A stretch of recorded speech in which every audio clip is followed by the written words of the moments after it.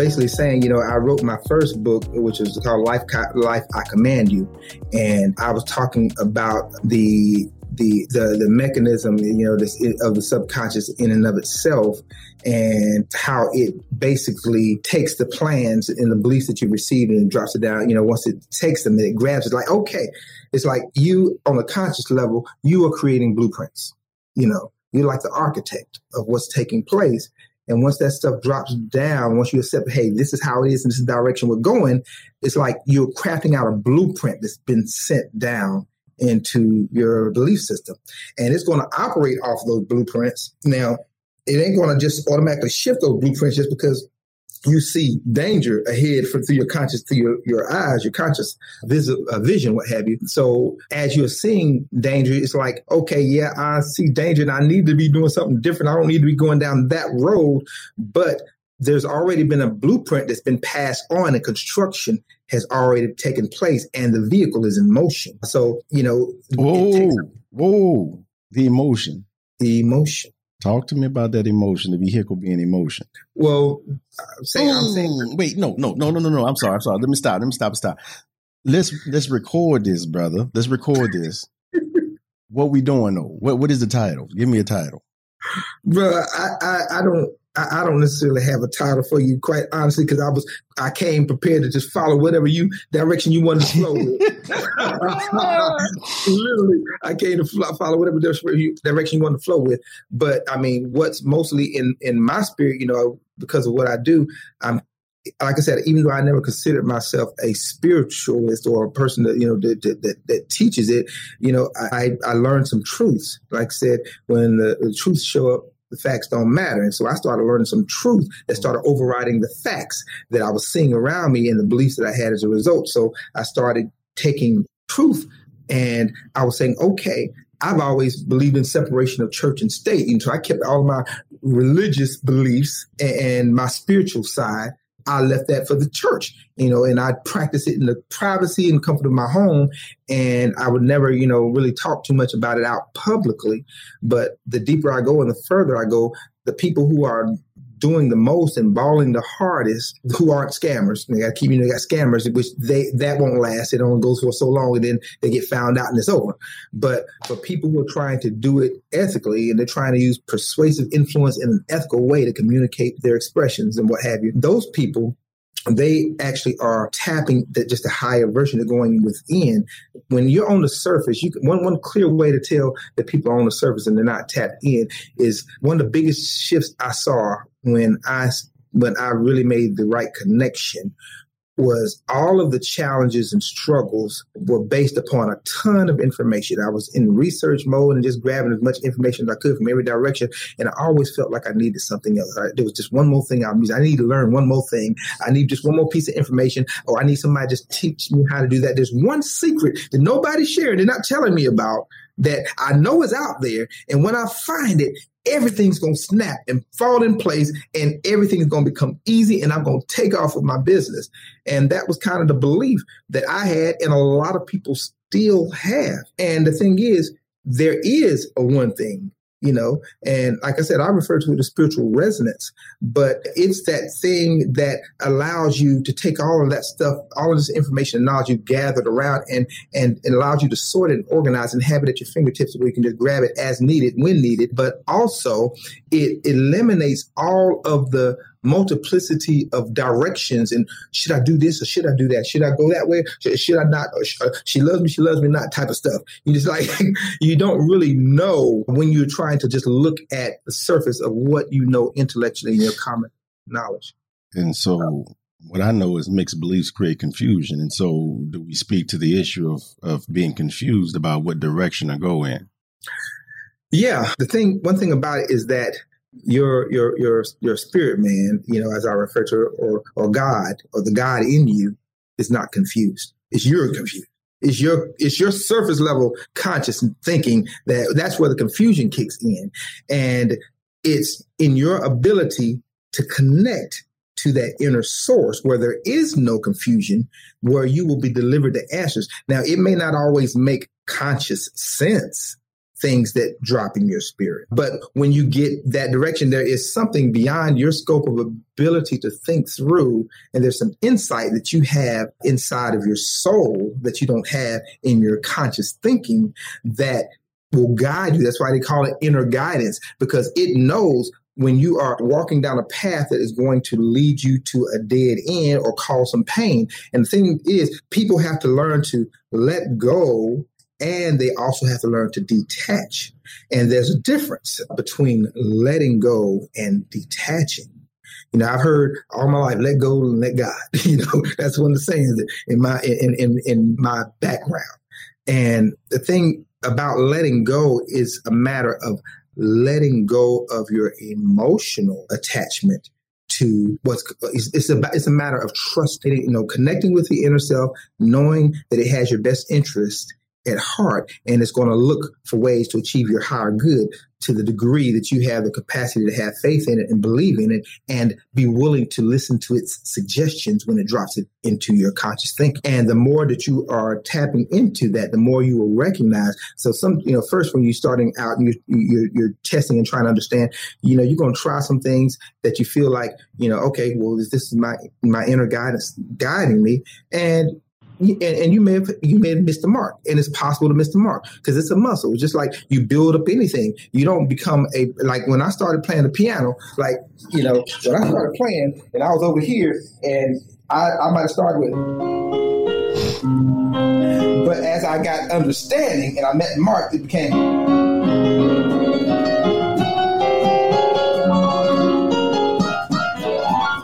So it's certain levels of understanding that take place. You have to understand there are levels. There's crawl levels and there's jog levels and there's straight out running and sprinting levels. And is that so? So wait, let me just pause for a second with the is that so moment. Mm-hmm.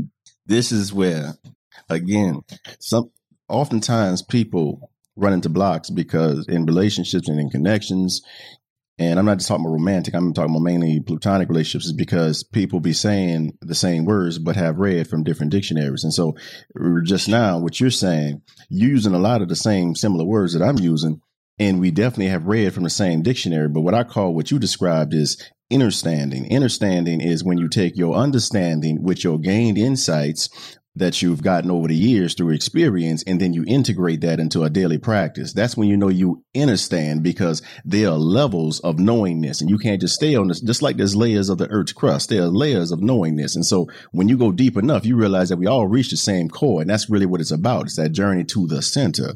The longest journey any of us will ever take is the journey from our head to our heart. But it sounds like that's exactly what you're saying to me, brother. Yes, sir. You said it much more artfully than I could have, but yes, that's basically what I'm saying. Oh, no, sir. I definitely love the way that you flow, brother. You're straight flowetry, but yeah, tell us more about that, like that, how to dive deeper in. And for myself, let me put myself on, and let me be unapologetically authentic.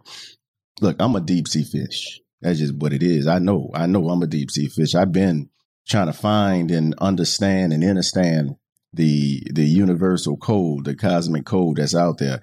They say God is a mysterious God. I always, from childhood, sought to understand the mystery, you know, and that has led me where I am now. And so with all of the understandings that we have, the one area where I'm blocked, or I blocked myself rather, or it's in a blind spot, is the exact area that you speak of when it comes down to financial abundance.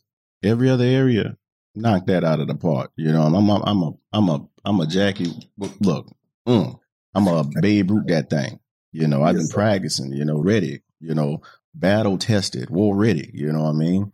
Yes, sir. But in the area, for some reason, of finances, that's always been the greatest struggle. And I know that there's also trauma around that too. So when you begin to talk about the unconscious and the conscious, it had me thinking, you know, like to this day, when I get a bill in the mail, my skin crawls. Mm-hmm. You know, it don't even matter whether I have it or not. It's just, and I know that that's attached to other memories, you know, below the surface stuff. So speak, if you can you speak to a person that knows the code, but for some reason is blinded to it in one slice? And it just got to be finances. I brought it to myself just to be, vulnerable and put it out there. But, Well, the thing is, even from a financial perspective, a lot of times whenever we are placing our focus and our energy on things, a lot of times we attach negative energy to that thing, which we know that fear is a big one. Fear and doubt, all of those beliefs that are beneath the surface that will say it can't work out for me. And the thing is that programming, that internal programming that's there, if that's not addressed and not dealt with, then it's going to continue to follow the blueprint it has been given, even if that blueprint was given when you were a child. It will not go and reassess the validity of the old information. You have to do that on a conscious level, and you have to challenge those beliefs that are internal. And when you have them, you have to uproot them by saying, okay, what beliefs do I have that is not serving me? And when you identify it, you have to look at the evidence. Okay, well, how do you know that? It's like, it's like you might say, well, making money is hard. You got to work hard to make money. Like, well, how do you know that? Okay. Like, what proof do you have that it's hard? What evidence do you have that it's hard? I did a little demonstration with my boys to kind of teach them. I'm like, money can come easily, and they came to visit me on several occasions. They're now 17 and 21, but they came to visit me for each one of them. I had a conversation went on for a while about money, and I kid you not, my hand to God, I love it. I wanted to illustrate something about how easy money could come. And my son followed me. I was thinking, I thought I want to give him $100 to show him that money doesn't always have to come from hard work, that it can just show up, But, I was thinking, okay, where's my money? I was thinking, I got some cash right. And he literally followed me from my bedroom through my bathroom into my closet, walk-in closet. And I remembered I went through my dirty clothes that was in there, and I pulled $800 cash out of my pockets that was sitting in my dirty clothes. It had been there for 2 or 3 days, and I hadn't thought about it. and he watched me as I pulled it out. I was like, what? And I handed him $100. And I said, hey, you take this. And we went back out and we sat down and talked. And I love it because it's been so amazing. My spiritual involvement has been allowing me to even bond more with my boys because they want to know more about how God and how he works and stuff. But anyway, getting back to what I was saying is, as I talked to him about it, I asked him, okay, well, what do you think money comes from? And, I hear a lot of different people ask the question, and they, when they ask that question, say, okay, well, money comes from the government, the U.S. Mint. Or they say it comes from the hills, where they had gold and that was the foundation of it, or it comes from trees and paper they have. And the biggest thing I want them to understand, and I want my boys to understand, was money doesn't come from any of those things. Money comes from source. And for me, source is God, and the thing is, if God is unlimited and he is infinite, and we have so much, I go on for days about the infinite abundance of God. We see it in so many areas. He never designed for there to be limitations on us. That's why he gave us the ability to think, and says, as we believe, we can have. So it's only limitations is our ability to conceive and believe in our mind. And so the thing is, I had began to look around, just at nature and all different things. And as I rode down country roads and stuff like that, and I looked at, okay, how many trees are out here? And every single one of these trees have green leaves. How many leaves are on all of these trees? And I'm looking at hundreds of trees and there's this thick woods on both sides. And I'm like, man, all of these leaves, it's abundance. It's like they have their own versions of abundance. What they need and what they want, it's there. They are sprouting, and they're going to have seeds. It's going to produce seeds, and so on and so forth. And when I think about all of the minerals that are in the world, there are people that are at the bottom of hills, bottom of mountains, and they're scrambling and fighting each other, competing to get the crumbs and the dust of what they see as prosperity, when if they could go to the source, which is in the hill, if you so to speak, if they go into the mountain instead of staying at the base of it, they could get an unlimited supply that was beyond their ability to previously imagine, and just will meet every need. Yes, sir. That's when I got to ask the question. I mean, that begs the question, playing devil's advocate here. So how do you say that to a kid, who was born into poverty, and just savage inequalities, how do you say that to, not how do you say it the way you say it, but, help understand. Yeah. How do you break through to that? Okay. For one thing, like I said, as I was doing with my boys, I put some money in their hands and I gave them the money ahead of time. And then I went on to have the conversation. They didn't know it was coming up. And I asked them about money. I asked them about their beliefs about money. Does money come from working hard? They say, you got to work hard, money, to make your money, et cetera. And there was a time in that I could ask a question. I said, well, I just gave you $100. Did you work hard for it? Well, no. Did you have to do anything other than show up here to get it? Because if you hadn't showed up here today, I wouldn't have gave it to you because I wouldn't have seen you, but you're here. So, you said I need to check on Dad. So something inside you told you, go by and check Dad. You didn't know there was anything, a blessing coming, but here you are and here you have it. Did you do anything other than follow your inner guidance that said, go see Dad? And the thing I learned, that helped drive it home for my children, but the thing is, when you are trying to drive it home for yourself and you don't have the benefit of those type of examples from somebody like I didn't, and you probably didn't have anybody who could. Oh no, Pops, he would drop it. Yeah. Okay. Pop, we were impoverished. Yeah. Let me just give props out to Pops. You know what I'm saying? Moms and Pops, but especially Pops. I remember times where he would give, when he would give, oftentimes I would also receive the money with lint because he would give it, but that's because he never wanted us to experience the pain of poverty, even though we were at one point in time considered impoverished. Now that, because, I have 3 other siblings, now that we out of the house, that he can at least enjoy middle class life for the most part. But yeah, no. I had that example of receiving, even though we didn't live in abundance. Yeah, well, I probably said that the wrong way, and I apologize for that, but mainly what I was talking about, because, my dad's a pastor, and he's always said, he's always dropped what he knew knowledge-wise. He would say, you master the English language, you can choose your job. And when he learned better that, you can own the job, he started saying, hey, look, you don't have to choose your job. You can be the boss. And he started driving that home. And it expanded our visions, and I have, other siblings, and they're doing very well with their lives as well. But the thing is, even though he would drop it, he could drop the idea, but he didn't necessarily know how to tell you how to get there, so to speak. And that's what a lot of us are lacking, is the knowing, or the inner knowing, or the understanding of how to get there. And when you began to realize that God is not somebody, or the universe, how you refer to it, is just somebody that's out in the distance, or something that's out in the distance that you just call upon when you had a state of emergency in your life and you need a bailout because you don't have a solution or a clue on how you're going to get through it. You can actually call on it, and you can tug on that energy, if you will, even for the smallest little things. Because go ahead. Oh, no. Go ahead. I ain't gonna cut you off.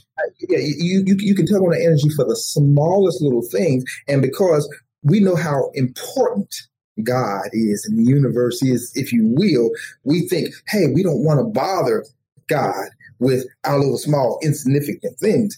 Now, sure enough, there's some things we can handle on our own. But the Bible I read said, in all thy ways, acknowledge him and he'll direct thy path. So I figured little things too. That's kind of goes in the quotes of all, So I removed that limitation about not being able to go to him for small stuff. And when I realized I could go to him for small stuff and I could get results, then I started trying him on bigger things. Like, I remember the first time, I was wanting to make a particular move, and I was starting to come into the understanding of how much love God has and how he wants to give us the desires of our heart. And as I started learning how to put that into practical action and learned how to tap into the love and the gratitude and the understanding and appreciation for the things that I already have, and having a clear vision and with clarity of what I desire to have that I may not have in my possession, I started trying it with small, medium, bigger things, trying to say, okay, well, hey, look, if it is like I'm learning and like I'm understanding, like I feel like dropping my spirit, I know I have the faith to apply for, I remember trying for some cufflinks, with no big deal. And then, so at the same time, it's like I applied faith at different levels to different things because, it requires smaller faith for smaller things. But I had cufflinks on one thing, on one side, then I had a new iPhone, something medium that I want to get that I hadn't got around because mine was had a chip in the back, broken and crap. No, but it was still working, but I wanted a new. And then there was this other $15,000 thing that no. Yeah, it was that particular thing. It was $40,000. It was a big thing. So small, medium, small cufflinks, you can see by comparison, is nothing compared to the medium of an iPhone, which can be $1,000 or whatever, or in comparison to something else, it might be $40,000. There's a big differential. So I'm learning and I'm applying my faith and I'm learning how to really get a very clear and vivid picture of what it is I'm wanting and what it is that I'm wanting to have. And I'm not expecting it to just be handed over to me necessarily, even though that can very well happen. But go ahead. Finish that. I got something. Even though that could very well happen, I'm an advocate for having a plan or a process or a blueprint that you're at least following. You got to at least have, when you have your clear vision, the truth of the matter is you don't have to know all the steps, but you should have a baseline plan on how you intend to aim towards it, and then trust your inner guidance to tell you when to take a exit ramp and take a detour. And then you follow that guidance from there. So you have to have something that you're looking towards and a path that you're following. And that's where everybody gets caught up in the how-to stuff. And they start grabbing all of these courses and books and things. And they try to learn because they're trying to figure out, okay, I need a plan. I need strategy. I can travel down. And the thing is, because they were created by other people with other plans, other systems, other end results that they wanted to accomplish, they don't perfectly align with your vision or your purpose, which you may have not even discovered yet, because you can't discover your purpose unless you discover the connection you have to your purpose, which is through your source. And so through that, you will get those guidances that are taking place. And I know I kind of shifted a little bit in answering the question, talking about small, medium, and large. And you stop me anytime because my mind goes a lot of different directions because I see a lot of different things. Hey, I love it, brother. I love it. Let me just say this. I had this down there because it's just a segment we're going to talk about. We're going to break these up into segments. And so the bridge between religion and spirituality. And so you and I, we pre-Ks. For those of y'all who don't know, y'all should know by now, but I'm a pre-K. My brother here is a pre-K. And so I hear you mention things that you were taught in the church. And then I hear, of course, the words of spirituality. So real quick, can you tell us what the difference is between religion and spirituality? Religion is more so a how-to process of how you practice serving your divinity, of how you serve and worship your version of God. And that's why there's so many different religions, because they have their own different ways of how you're supposed to approach him and how you're supposed to deal with him, or how and when you're following religion, it's like, hey, there's an entity. Some say it's just one, and others say there's, three, the Father, Son, and Holy Ghost. But then you want to say Jesus was embodied them all. When you call the name, that one name addresses the Father, the Son, and the Holy Ghost. So, but those are deviations in religion, and religion is based upon process, which is based upon the information they had at that particular time.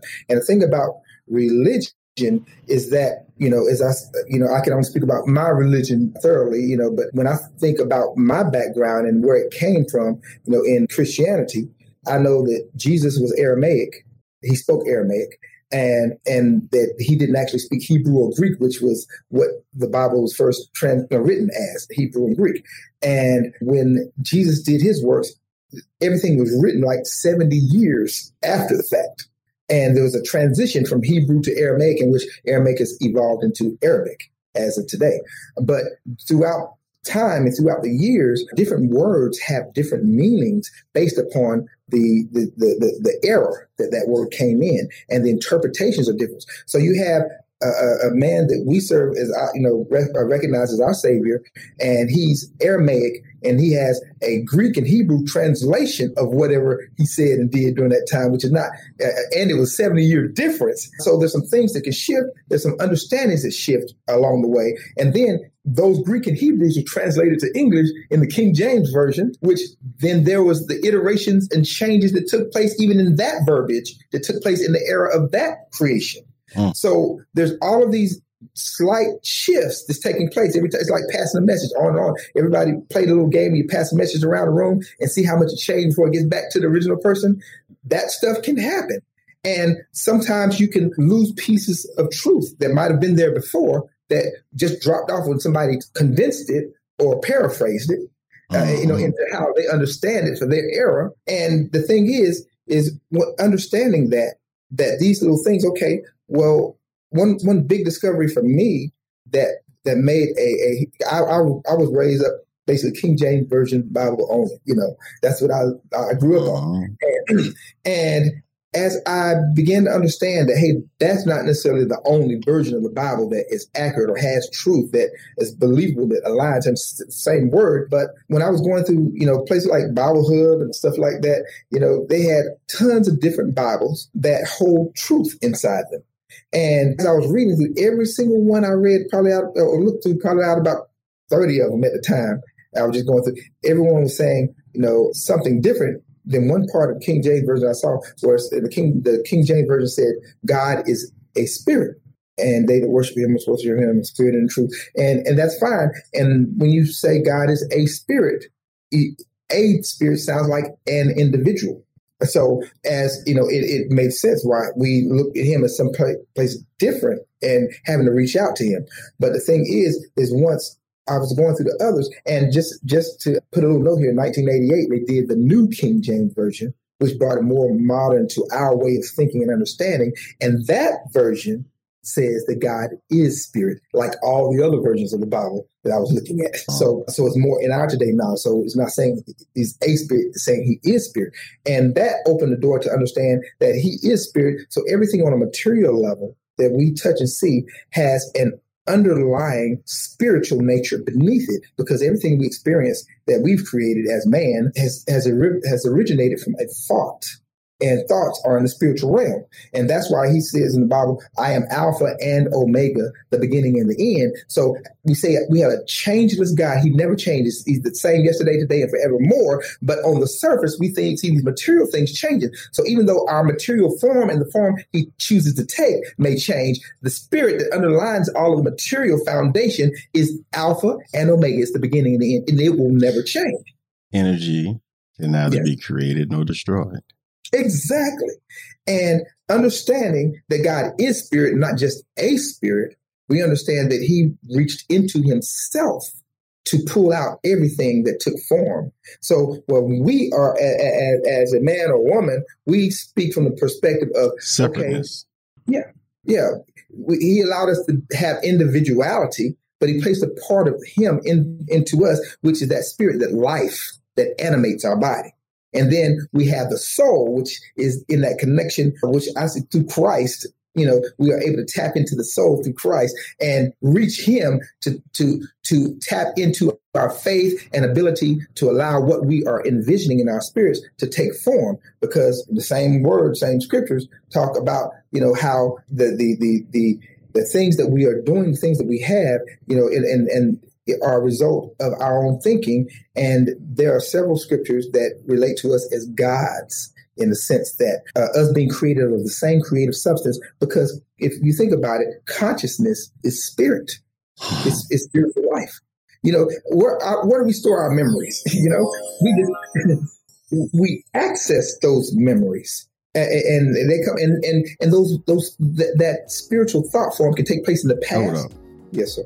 Hold up. No. Look, consciousness is spirit.